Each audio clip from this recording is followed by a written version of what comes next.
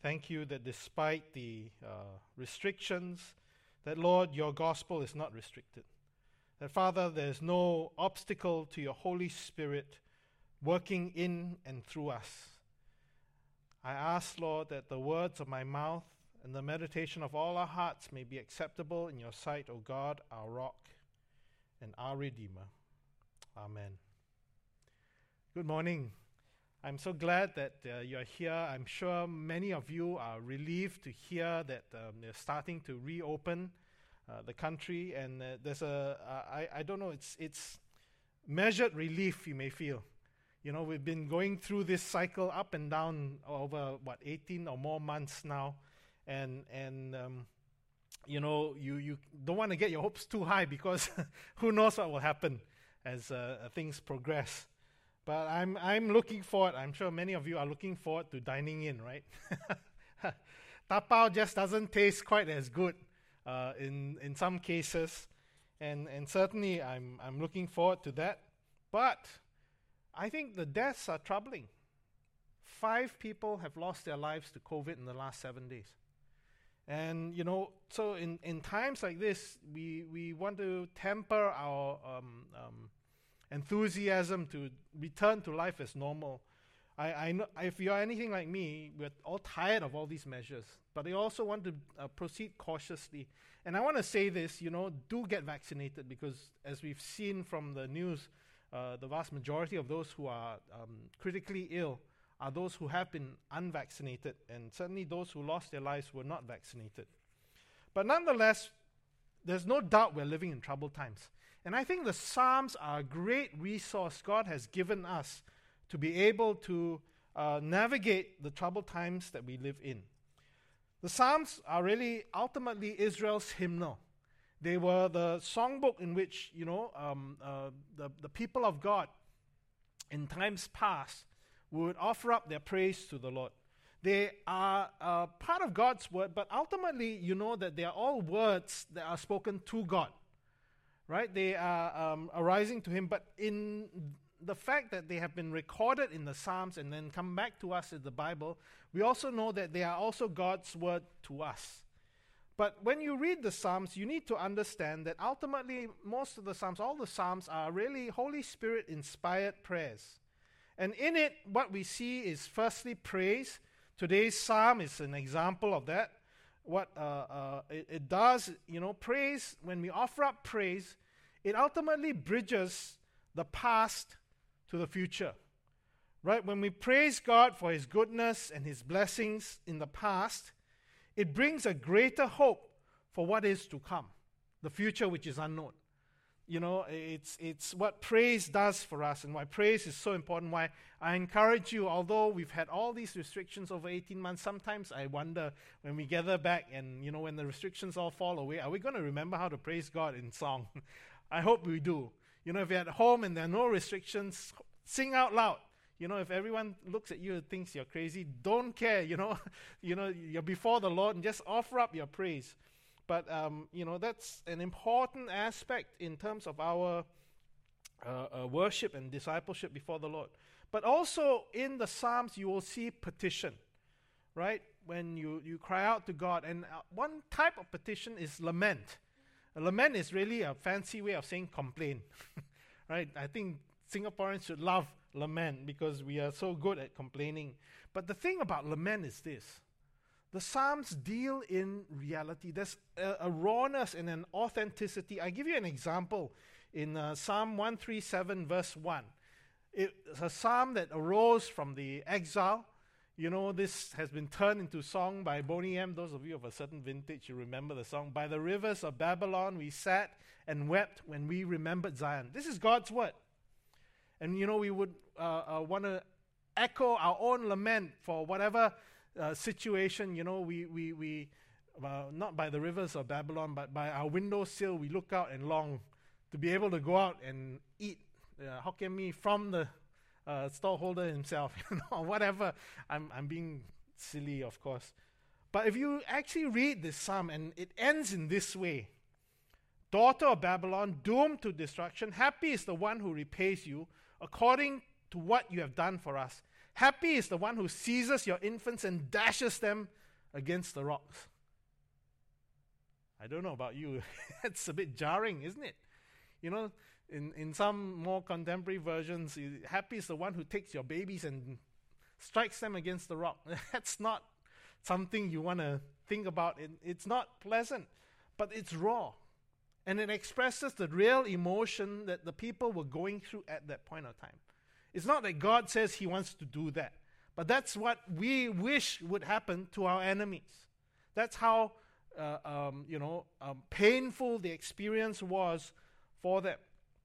Don't want to dwell on this too long, but ultimately, what happens is that the Old Testament, the Psalms, help us connect the Old Testament to the New.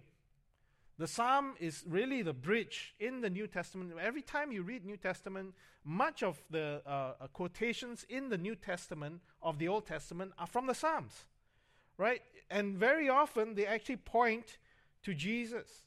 And it's no wonder that they often think of the Psalms. I don't know about you, I often remember a lot of the songs that we sing. Maybe after this whole service is over, you'll probably remember the words of the song more than you remember my sermon necessarily, because, there's something about singing the words that sears it into our memory and our being. In some ways, I sort of long for the good old days when we used to sing scripture and song. I wish our songwriters, if any of you out there are songwriters, consider putting a scripture back into a song so that we can sing it and, take it deep into our hearts. But the Psalms, John Calvin, one of the reformers, he said this about the Psalms. For there is not an emotion of which anyone can be conscious that is not here represented as in a mirror. The Holy Spirit has here drawn to the life all the griefs and sorrows, fears, doubt, hopes, cares, perplexities, in short, all the distracting emotions with which the minds of men are wont to be agitated. That the Psalms express what's in our deepest longings, the realities that we face in our heart. And, I wish we would spend more time in the Psalms. If you don't do it, a good practice is to practice morning prayer. And morning prayer, oftentimes, there are readings of the Psalms that will take you right through the Psalms, all 150 of them through the year, several times, in fact. And it's a good practice. But today, I want to look in particular at Psalm 34. And, when we look at this Psalm, it's an interesting Psalm. And I don't know if any of you in your Bibles, do you all remember Bibles, the ones that you used to carry, paper, hard copy? This is a picture of my Bible. Proof to you I still have one, right? Although I often use the electronic Bible like so many of us. You see the heading at the top of this Psalm? It says, of David, when he changed his behavior before Abimelech, so that he drove him out and went away. Curious title, isn't it? Curious intro. It's actually an account pointing to the account found in 1 Samuel chapter 21, verses 10 to 15. And this term Abimelech is actually a title that was often used of Philistine kings. It means my father is king, and it's the official title. Actually, in 1 Samuel 21, it's the story of David before Achish, who was the king of Gath, one of the kingdoms in Philistia. And David was running away from Saul. You remember, Saul was wanting to take David's life because he was threatened by David being hailed as a hero. And so David thought, what better place to hide than with the enemy, right, with the Philistines. And he got there, and to his horror, he was recognized. I mean, why shouldn't they recognize him? He slew their greatest champion, Goliath. And they repeated the song, Saul has slain his thousands, David his 10,000s. And like, oh dear, what am I going to do now? And he had a brainwave. He began to pretend he was mad. Behaved like a madman, doing all things. And actually in scripture it says he allowed his spittle to run down his beard. He allowed the drool to just run down. And the king said, so what if it is? He's mad. No need to worry about him. And David escaped with his life. And it is on this occasion that then David offers up this song of thanksgiving. So you can think about it. If you were in David's shoes, you're running away from a threat. It's almost like he ran out of the fat into the fire, right? Out of the frying pan into the fire. And his relief at his deliverance is what we read here from verses 1 to 3. It says, I will bless the Lord at all times. His praise shall continually be in my mouth. My soul makes its boast in the Lord. Let the humble hear and be glad. O magnify the Lord with me. Let us exalt his name together. And, this is praise that just issues forth from the relief, from the sheer joy of deliverance. Think about it, in one sense, sometimes you get away and the strategy he attempted worked. It could be so easy for David to say, oh, wow, aren't I smart? Wasn't that a brilliant plan on my part? But David, the man after God's heart, understood that, that inspiration didn't come from himself. It was God who delivered him, and it issues forth in praise. I don't know how many of you, as you know, I just turned 55, and at 55, you get your CPF, it comes out. What are you going to do with it? On the one hand, it's easy to just spend it, but then, there's so many more years left of life. You want to make sure you invest it well. And as you look at investments, right, you will see that there's always this disclaimer which says on the prospectus, past performance does not guarantee future results. And that's true. Just because a particular fund did very well in the past, it's no guarantee it's going to do well in the future. Although generally, if you have a good track record, it's well managed, and chances are it should do well in the future. But there's no guarantees, humanly speaking. However, when it comes to God, past performance does predict future results. Past performance is a guarantee for future results because Jesus Christ is the same yesterday, today, and forever. And so when we praise, we, magnify God in our praise, it reminds us of who God is, what he has done, what he is doing, and what he will do. And it builds up our faith, and it helps us to face uncertain futures. So praise, thanksgiving is such an important aspect of our worship of the people of God. But then we carry on from verse 4, and it's the testimony of the community. It says, I sought the Lord, and he answered me and delivered me from all my fears. And you can imagine the fears that David was going through. But I wonder how many of us are struggling with our fears here, now, today. The papers, the news tells us that this pandemic, as long stretch, it's taking its toll on the mental health of the population, of the people. And many of us, I think, maybe feel that way. I certainly, at certain points, really felt it. The anxieties mount, and you feel like, are you doing the right thing? Are you making the right decisions? You can't operate as normal, and something happens. And certainly, the pandemic creates anxiety over our health. Right? The word is, even though you're vaccinated, it may not guarantee that you won't catch it. It's supposed to help mitigate the worst effects of this particular disease. And just reading about the numbers, yes, it's starting to come down, but the reality is it's out there in the wild. It is endemic. It's here to stay, and you do worry about your health. Not even to begin to mention all the other health threats that we all face, especially someone like me getting older. You find that things, the use-by date has come to its end, and things are starting to break down. Or your wealth, the threat on the economy is very, very real. I know some sectors are thriving, but there are others that are really struggling, and you don't know whether your provisions will last. Or the threat we face, the anxieties that rise from our relationships. What is happening in our day-to-day relationships with our family, but even with our workmates, our colleagues, our bosses, the people around us, not to mention our social circles,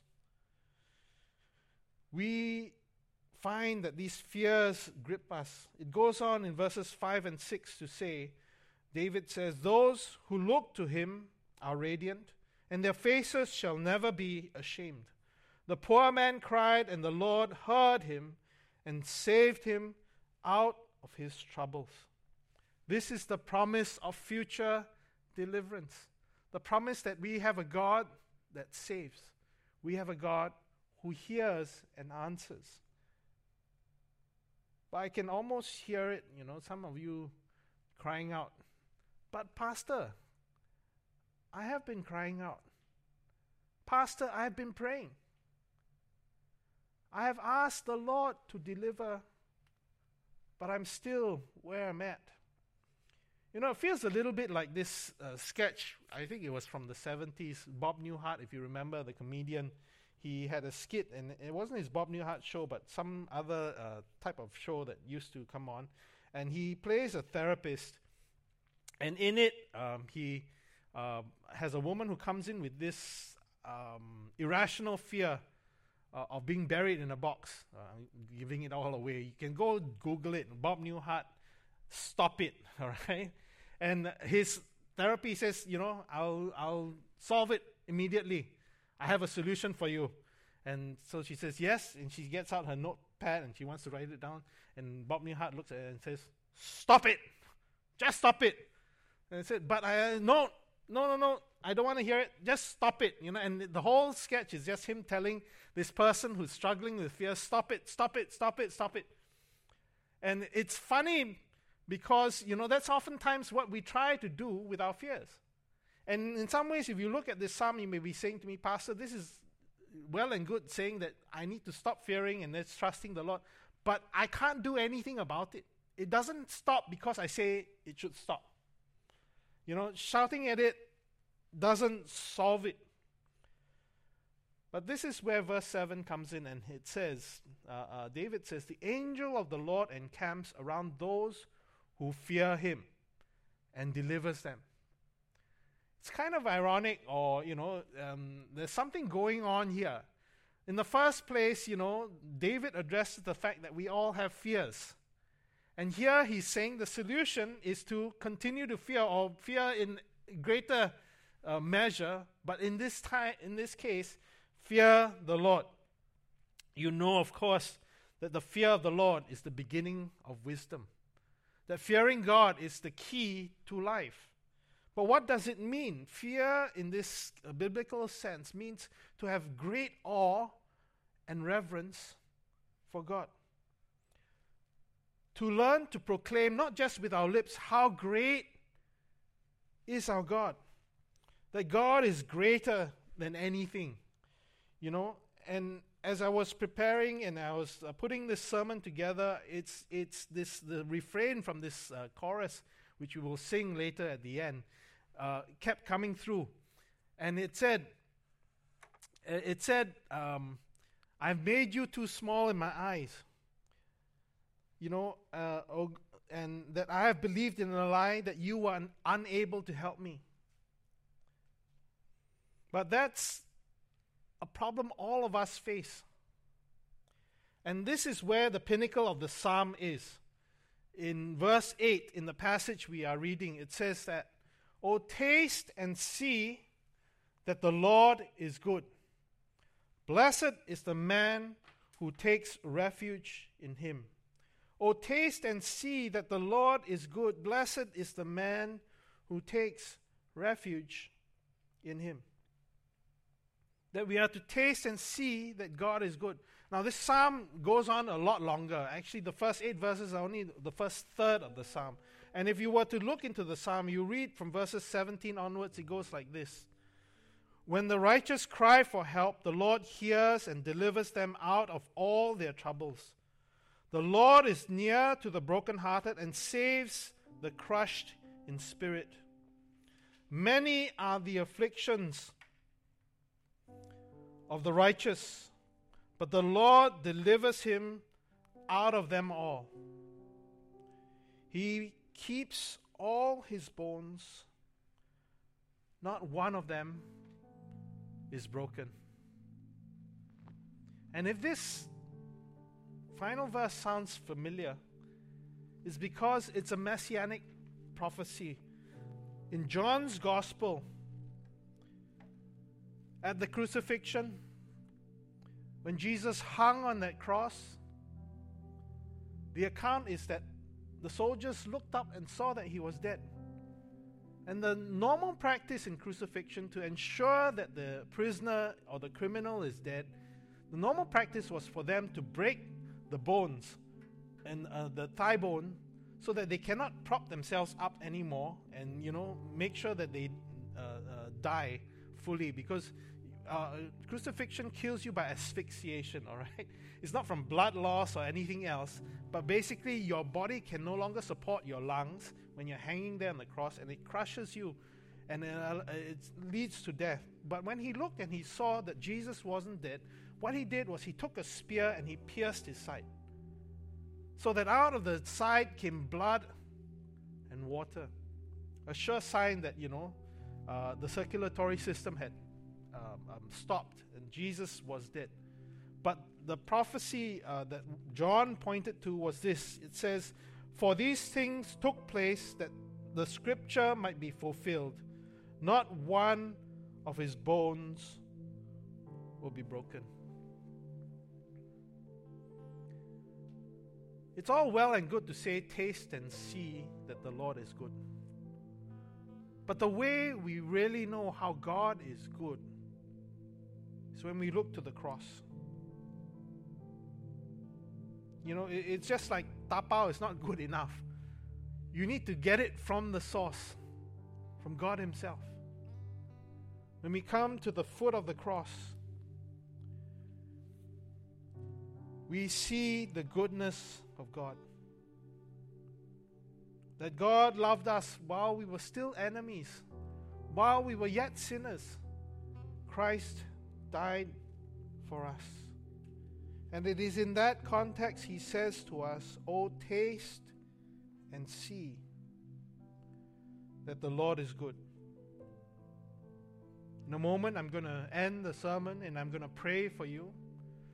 But I've asked the music team to stand by to lead us in this song as a response. The words of this song go like this: "I have made you too small in my eyes, O Lord, forgive me. And I have believed in a lie that you were unable to help me. But now, O Lord, I see my wrong. Heal my heart and show yourself strong. In my eyes and with my song, O Lord, be magnified."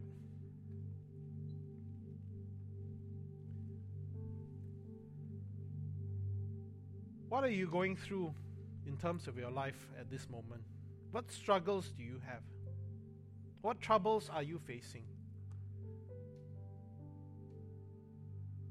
May I suggest possibly the reason your anxieties have overtaken you are because you have made God far too small in your eyes?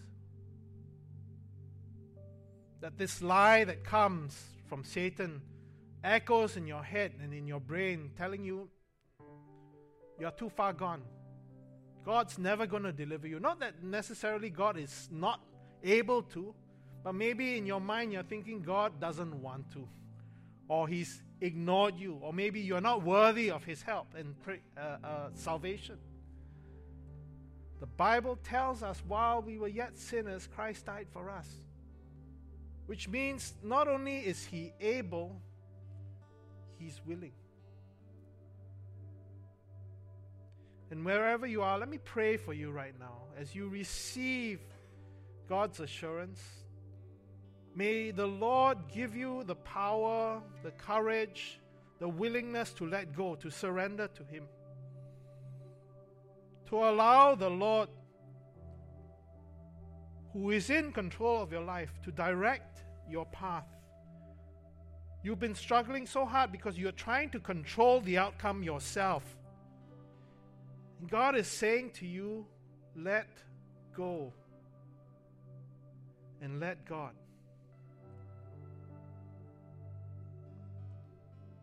Gracious Heavenly Father, we thank you, Lord, for your word. Thank you for the example of David, of how in the midst of his troubles he was delivered. And I thank you that, Lord, you are working deeply amongst us right now. Your Holy Spirit is prompting us and is calling to us. Father, we come before you and we acknowledge our sin of unbelief, of a lack of faith, of allowing our anxieties to overwhelm us. That, Lord, we have taken our eyes off you and we put our eyes on the wind and the waves, on the circumstances we find ourselves in. And as a result, Lord, you have become diminished in our eyes. Magnify yourself, O God, before us this day. Be magnified in our vision. Fill our eyes, O God, with a vision of the cross. Fill our hearts, Lord, with love for your Son, Jesus. Help us to understand how great, how wide, how wonderful is that love. Help us, Lord, to walk in love as Christ loved us and gave himself up for us, a fragrant offering and sacrifice to God. We ask this in your Son's most precious name. Amen. Let's sing this chorus now as a